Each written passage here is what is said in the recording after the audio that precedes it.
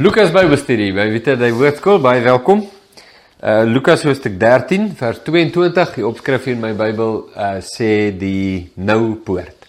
So te doen met die noupoort. So in die vorige gedeelte het Jesus gesê, hoe gaan ek die koninkryk verduidelik? Mosterdsaadjie suurdeeg, trek deur. Goed, ons gaan, die vermoede is dat ons iets baie belangrik ook nou van die koninkryk gaan leer, want die segmente of die afdelings in ons Bybel is nie hoe dit oorspronklik geskryf was nie. So in die oorspronklike teks is aan een, kry jy meer die kontinuïteit van Jesus se lering, maar in ons Bybels segmenteer hulle dit vir maklik lees en maklik verwysing, maar dit maak ook iets in ons koppe, dat ons die gesprek en die dialoog en die lering segmenteer en uit mekaar trek en los van mekaar maak. So as jy nou net die dissipline kan leer om die goed weer terug te sit dit aan mekaar. Nee, as nie verse en hoofstukke in die oorspronklike teks nie, as nie opskriffies en onderafdelings nie. So dit help mense as jy net daai oefeningkie in jou kop kan maak. So ons gaan nou aan met die verduideliking van die koninkryk. Mosterdsaadjie suurdeeg, volgende sin is vers 22, en onderwyl hy geleer het en op reis was na Jerusalem, het hy stede en dorpe deurgegaan. Toe sê iemand vir hom, Here, is die wat gered word min? Nou, ek wonder, hoekom sal iemand so iets vir Jesus vra? Miskien het dit te doen met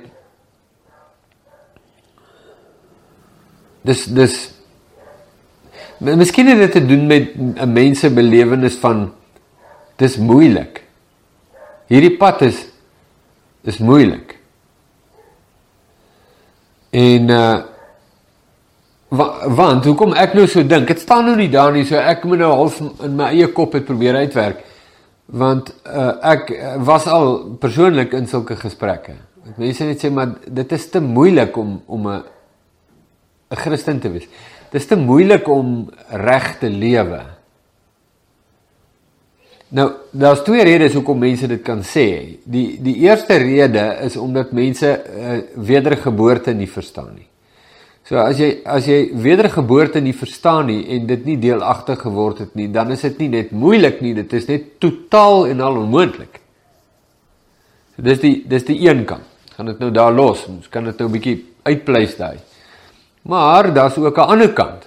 Sien net daai kant nie, daar's ook 'n ander kant en dit is mense wat reeds wedergebore is en reeds by die Here is. Wat ook sê dit is moeilik. Nou vir hulle, vir die eerste klomp sê dis moeilik, maar dit is eintlik onmoontlik vir hulle.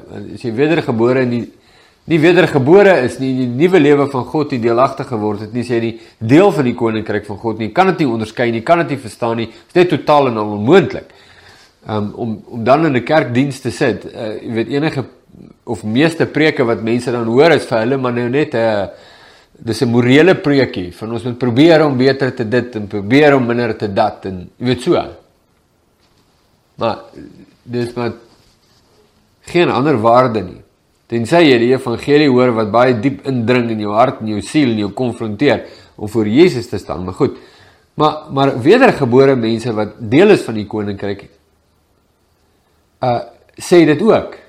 Hulle sê, dis moeilik. So ek neem aan, dit kan wees, dat iemand kom en met hierdie probleem en vir Jesus vra, Here, is die wat gered word min?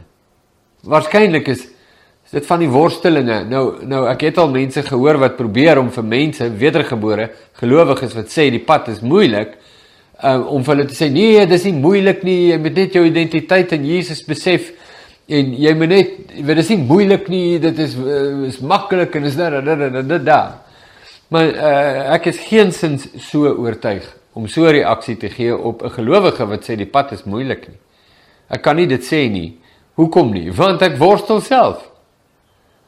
Ek worstel self in my hart, en ek verstaan, hoekom word dit ek probeer nou dink aan Paulus se woorde, dit word genoem die geveg van geloof. Die stryd van geloof.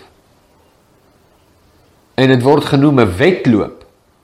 Hardloop dan om die prys te verkry. Selfs die Nuwe Testamentiese skrywers reageer nie soos baie mense in my tyd wat net sê, ja, is nie moeilik, jy moenie worry. So dis moeilik. Want daar's baie dinge in my vlees wat is net moeilik vir klomp redes. Maar vir my wat in die koninkryk is, beteken moeilik net dit. Beteken nie onmoontlik nie. Beteken moeilik.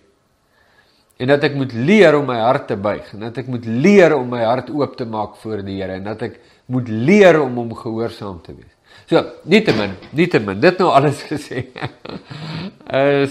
die vraag is, Here is die wat gered word, min. Weet nie wat sit agter nie, ek dink nou maar wat kon wees, kom ons hoor wat sê Jesus daarop. En hy antwoord hulle, stry hard om in te gaan deur die noupoort. Want baie, sê ek vir julle, sal probeer om in te gaan en sal nie in staat wees nie. Nou, weet ek nie lekker hoe om te reageer nou hier op kamera nie, maar nou, ek het nou gisterand so 'n gesprek gehad. En ek wil jou my dilemma sê, en dan kan jy nou vir my terug sê wat jy dink. Een mens lees in die Bybel, jy lees die lering en woorde van Jesus. Nou, die eerste probleem wat ek het, en nou moet jy verskoon as ek nou 'n bietjie tyd brand met hierdie saak, maar ek dink dit is belangrik. Die stryd wat 'n mens het, is om Jesus te ag vir wie hy is. God.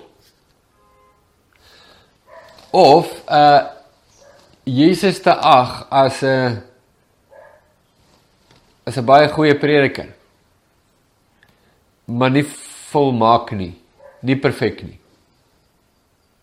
En as ek dit vir jou so op kamera stel, dan is dit mos nou maklik. Ek bedoel, ek en jy is mos deeglik geoefen in die regte ding antwoord. So, dis baie maklik om te sê, nee, hy is God. Maar ek weet, dat die regte antwoord is nie noodwendig die ware antwoord nie. So 'n mens kan die regte antwoord gee, maar dit beteken nie, dis wat in jou hart aangaan nie. So jy kan sê, ja, ek ag Jesus as God, maar in jou hart, ag jy hom net as 'n goeie prediker, wat nie perfek is nie. En hoekom ek dit sê, is ek kyk na uitsprake van Jesus wat hy maak, en hoe mense dit hanteer. Nou, sê vir my, ek gaan nou vir jou 'n scenario skets, hipoteties, sê jy vir my, wat dink jy, gaan in hierdie persoon se hart aan? So ons lees Jesus se woorde, en Jesus sê, nou ek gaan nou net hierdie as 'n voorbeeld gebruik, as eintlik nou ander beter is, waaroor die gesprek nou gegaan het, nou wat ek gehad het nou onlangs, maar kom ons vat hierdie voorbeeld, vers 24. Jesus sê, stry hard om in te gaan deur die noupoort, want baie, sê ek vir julle, sal probeer om in te gaan, en sal nie in staat wees nie. En, hier is my hypothetiese voorbeeld. Iemand lees dit en gaan, ja, nee man, nee, kyk, en wat ook al volg daarna,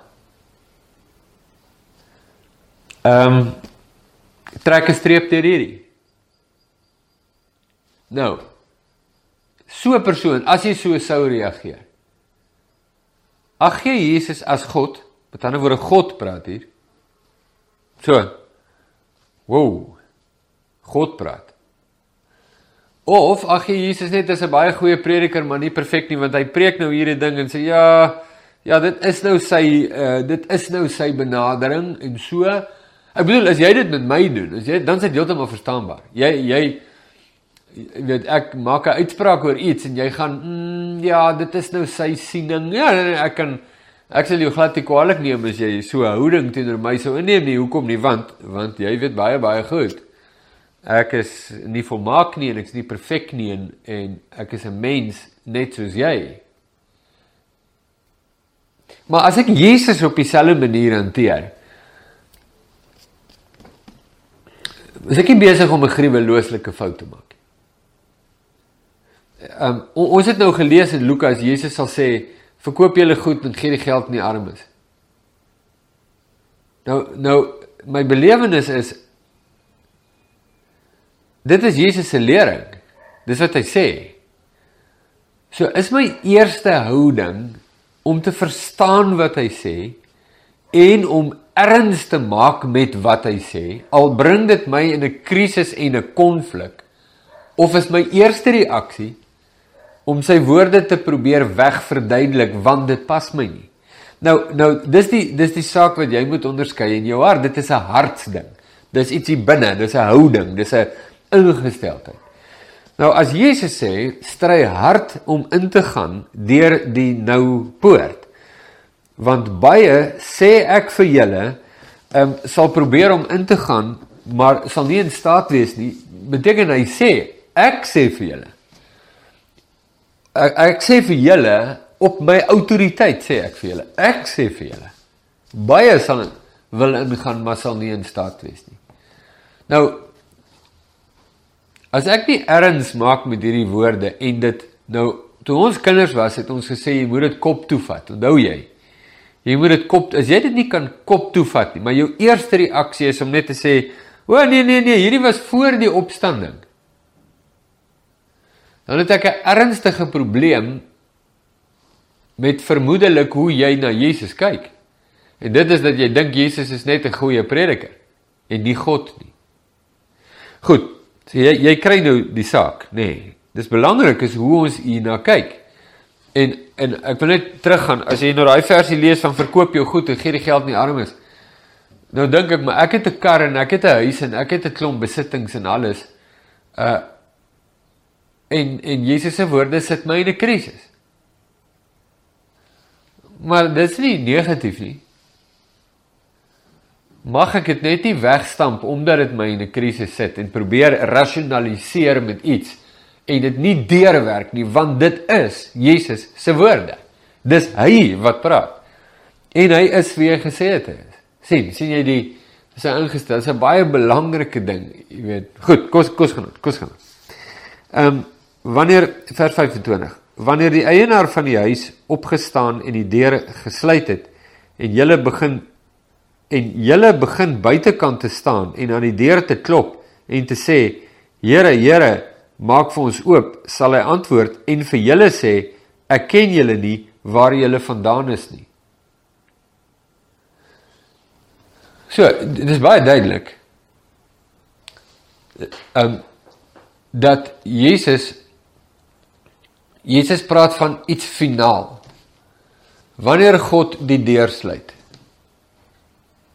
En dan maak Jesus dit persoonlik, hy is nie vreeslik diplomaties nie, hy sê nie in baie mense, Jesus het al gesê, baie sal in daardie dag van my sê, Here, maar hier skryf Lukas, sê Jesus, en julle sal buite rond staan, en julle sal klop, en dan sal hy vir julle sê, ek ken julle nie, gaan weg.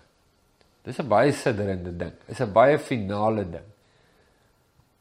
Nou, hoekom sal Jesus sê, hulle sal probeer om in te gaan en sal nie in staat wees? Ek het 'n vermoede dat waarvan Jesus praat is, omdat hulle probeer ingaan op hulle eie voorwaardes en hulle eie maniere, en hulle wil nie aan die gesag van God oor ingang en toegang toegee nie. En daarom sê Jesus, stry hard om in te gaan deur die nou poort. Daar is net een manier om dit te doen, en dit is om toe te gee aan God. Dis die manier hoe jy hard stry. En as jy nou dink, dis nie hard stry nie, het jy al probeer om toe te gee aan God. Het jy al gesien hoe protesteer elke liewe veseltjie in jou lyf, in jou wese. Het jy al gesien hoe protesteer die wêreld om jou as jy begin toegee aan God, nie net binne jou nie, maar ook buite jou. Is dit 'n stryd, dit is voorwaar 'n stryd, om aan die gesag van Jesus toe te gee in jou lewe. En mense probeer ingaan op hulle eie voorwaardes, hulle probeer ingaan op hulle eie gesag, hulle probeer ingaan op hulle eie argumente en redenasies en hulle eie manier, en hulle kan nie, want daar is net een manier om in te gaan, en dis deur die noupoort, en die noupoort is niemand anders as Jesus self nie.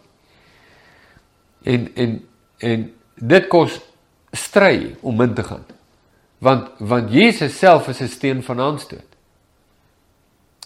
So, ja, vers 26, dan sal julle begin sê, ons het in u teenwoordigheid geëet en gedrink, en u het op ons strate geleer. En hy sal sê, ek sê vir julle, ek ken julle nie, waar julle vandaan is nie. Gaan weg van my, al julle werkers van die ongeregtigheid. Jesus sê so. Daar sal geween wees en 'n geknars van die tande, wanneer julle Abraham en Isak en Jakob en al die profete in die koninkryk van God sal sien, maar julle self uitgedryf buitentoe. En hulle sal kom van oos en wes en van noord en suid en aansit in die koninkryk van God. En daar is laastes wat eerstes sal wees, en daar is eerstes wat laastes sal wees. Ja, kyk, primêr weet ons kan nou baie meer oor hierdie deel sê, en ek gaan dit nou net hier los in jou hart. Primêr het dit te doen met die persoon en waarheid van Jesus Christus. En Jesus daag die onmiddellike mense om hom uit en sê, julle dink julle kan die koninkryk ingaan deur Joods te wees. Maar julle verstaan nie, julle moet deur die noupoort ingaan, en ek is die noupoort. Ek is die poort, ek is die koning van die koninkryk, ek is die huisheer van die huis, ek is die regter van die nasies van die aarde, ek sal die deur toesluit, en ek sal mense wegstuur. Maar ek sal ook mense verwelkom. Kom na my toe, almal wat dors is. So, dit is eenvoudig, jy weet, hoe dit werk, maar dit is sidderend wat die uitsprake is, en Jesus sê vir die Joodse gehoor hier voor hom, en sê, daar's baie mense op wie julle neerkyk, soos byvoorbeeld die heidene, en hulle sal julle voorgaan in die koninkryk van God, want julle wil onder die gesag van Jesus nie buig nie.